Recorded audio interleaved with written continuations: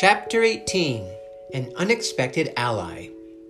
Alfie spent most of the next week in bed glaring up at the animals carved into the wooden canopy above his bed.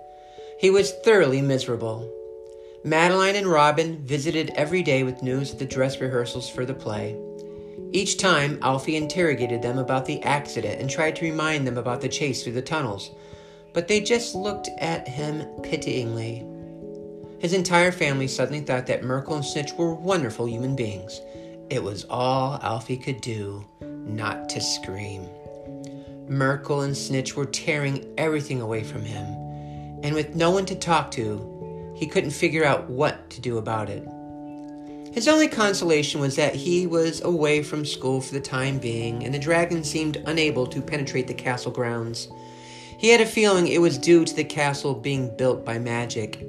Now he just needed to stop Merkel and Snitch from getting inside. He wondered if there was a way he could withdraw his offer of hosting the school play without everyone at school hating him forever. If only his dad would stop checking on him every 10 minutes, he might be able to think straight. By the end of the week, he was so desperate for something to do that he decided to clean his room. Sorting through the mounds of clothes, comics, and schoolbooks, he wondered if his dad's room looked just as bad. He imagined it was probably worse. A loud knock on the door made him jump and bang his head as he was scrambling around the bed to retrieve a last dirty sock. "Telephone call," called Ashford, as Alfie crawled out, wiping the balls of dust from his jeans. He noticed the butler glance at the talisman around his neck, then quickly look away. Alfie tucked it into his t-shirt and glared at Ashford. He didn't know who he could trust anymore. He had started locking his door at night and tried to avoid his dad and the butler as much as possible. "Caspian Bone wishes to speak with you," said Ashford, looking slightly wounded by Alfie's reaction. Alfie hurried past him and down the stairs. He hadn't spoken to Caspian since moving day. What could he want? "Good afternoon," said the lawyer almost as soon as the receiver touched Alfie's ear. "I hope this call finds you convalesced." Alfie didn't bother asking how Caspian knew about his accident and let him continue uninterrupted. "Orin Hopcroft left a message to be delivered to you on this date. He believed that you would be sufficiently recovered by your ordeal by now, and wished for you to visit his study on this night." In all the anger and loneliness he had felt since his family had been hypnotized by Merkel and Snitch, Alfie had completely forgotten that Orin had promised to send him help. "He asked that you look inside the wooden box on his desk," said Caspian. "The key will come to you." How did he give you the message?" Alfie burst out before he could stop himself. "May I remind you that Mullen & Bone is a very long-established firm. 1086, to be precise," replied Caspian. "We save a great many messages, documents, and items to pass on when the time is right, never before. This is one such message. Now, I believe you may have noticed our sentinels posted around the castle." Alfie looked out through one of the windows. He hadn't seen anyone around. Then he noticed the unusual number of ravens outside, at least 2 on every wall, and several circling overhead. "I see them, but why are they here?" asked Alfie. "The great druid wishes us to look out for you at this time." "So you know about Merkel and Snitch?" said Alfie. "Can you help me to—" "I do not need to know the details," said Caspian. "I have passed on Orin's message and bid you good day." Alfie stared at the receiver in surprise as the line clicked and the dial tone hummed through the earpiece. He had a good mind to call Caspian straight back and shout until he listened, but settled for kicking the umbrella stand, which unfortunately turned out to be made of cast iron. Orin hadn't specified a time, so Alfie waited until his dad was in bed and unlikely to check on him. Just after midnight, he grabbed a torch from his wall and scurried along the corridor to the library. Lighting the candles in Orrin's study, he sat down at the druid's desk and reached for the wooden box that sat in the center, as if placed there just for him. There was a small keyhole on the front, but he didn't have the key. Caspian had said it would come to him. Was that some form of riddle, or had he forgotten to send it? As he turned the box over in his hands, there were footsteps from the passage that led into the study.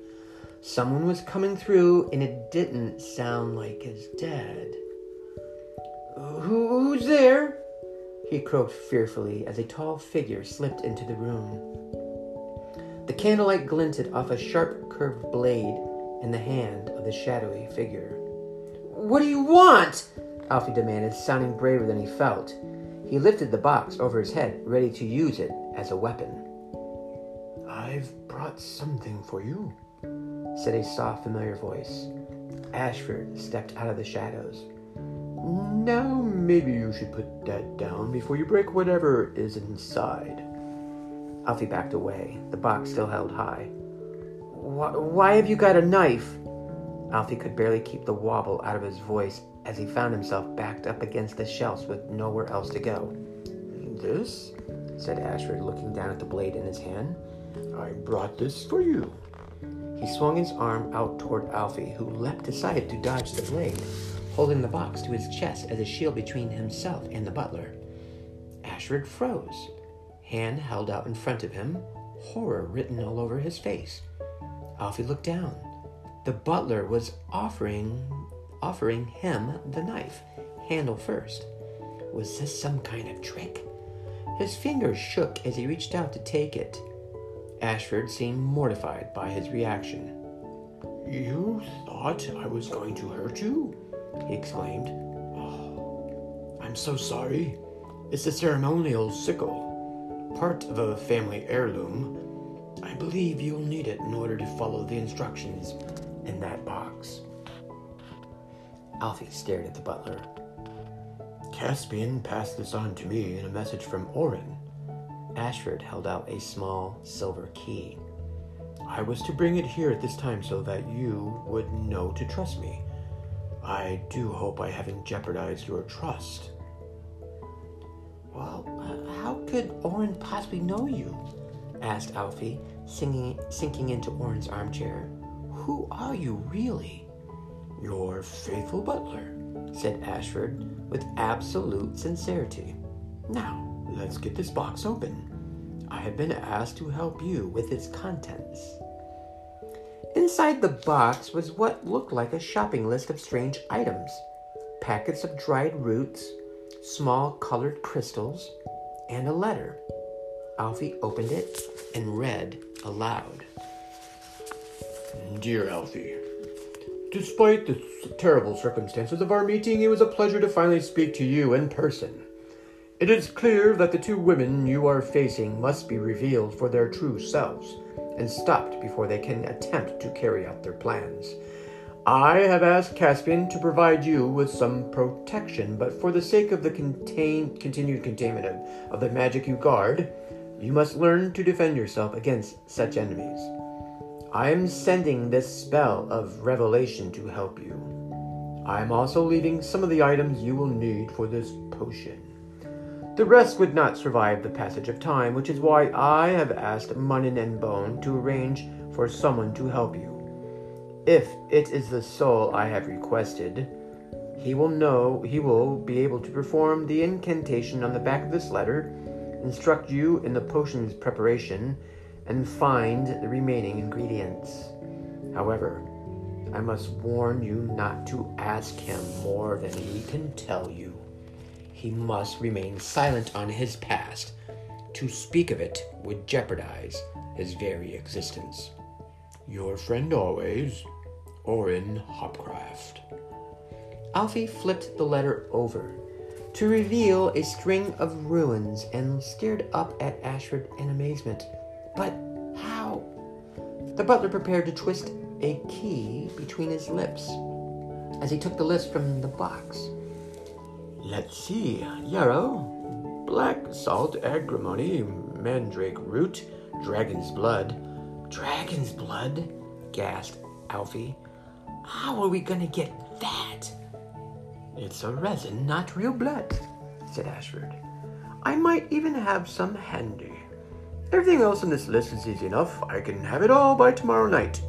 You can get this one." "Mistletoe?" read Alfie. "There's some growing on the oak in the courtyard. It must be cut with a silver sickle under the moonlight. So use the one I've given you to collect some before we meet here at midnight tomorrow. Cut a little extra if you like." He smiled. "Isn't Miss Sue visiting again for Christmas?" Alfie glared as Ashford smiled innocently back at him.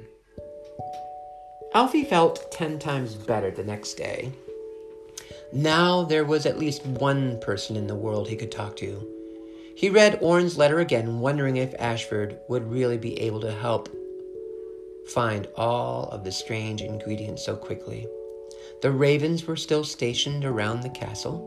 He waved at them every time he passed a window, but was hardly surprised when they ignored him completely. At 11 o'clock, he got dressed and paddled down to the courtyard. Standing on the bench around the oak, he cut down a piece of mistletoe and felt himself blushing furiously as he thought of Amy. Ashford obviously didn't understand that a girl and a boy could just be friends without any of that stuff. Ugh. Ashford joined him in Orrin's study at midnight and set him to work with the pestle and mortar. Alfie used the opportunity to release some of the anger and frustration he had felt over the last week as he pounded the colored crystals and tree resins into powder.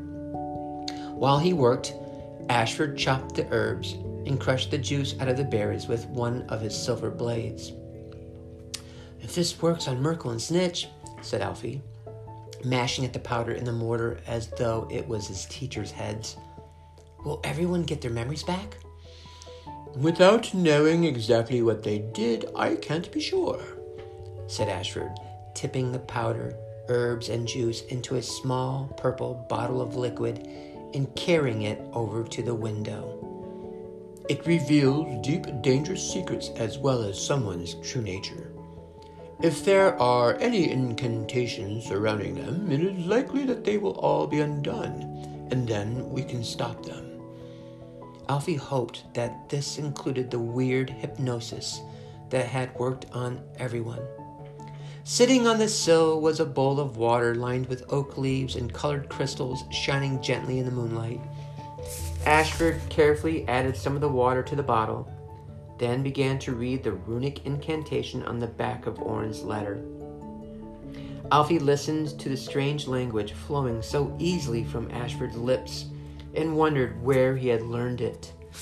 Finishing the incantation, the butler corked the bottle and passed it to Alfie. "Shake it," he ordered. "Imagine it stripping away all the secrets and lies from your Merkel and Snitch." Alfie took the bottle and shook until his arms hurt, picturing everyone seeing the two women revealed for their terrible selves. Finally, when his arms felt like jelly, he held the bottle up to the window. Against the bright white moon, he could see little motes of light floating gently behind the purple glass. It was like a tiny universe filled with stars. "So I just throw it over Merkel and Snitch and they'll admit what they did and what they're planning to do? Everyone will be able to see how crazy they really are?"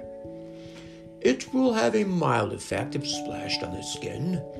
In order to work its full magic, they will need to drink a few drops." His voice took on a very serious tone as he added, "They obviously have strong abilities of their own and won't be happy at the results of this potion. For your own safety, make sure that as many people as possible are present to help you if needed." Alfie smiled grimly. The danger was worth it if it meant getting his headmistresses out of his life and having his family back to normal. "I see you've got the talisman back," said Ashford as Alfie turned to leave. "You know about it?" asked Alfie. Merkel and Snitch stole it. Ashford nodded. Not the first time it has been stolen. The last thief was the one who gave it to Orrin Hopcraft. Who was that? Asked Alfie. But he need not have asked. He could see the answer written on Ashford's face. Perhaps I'll be able to tell you about it someday. He smiled. Back in his room, Alfie hid the bottle away in one of the secret compartments in his bed. Lying in the dark, waiting for sleep to arrive, he tried to fathom how he was going to get Merkel and Snitch to drink the potion. Nestling into his pillow, he consoled himself with one thought.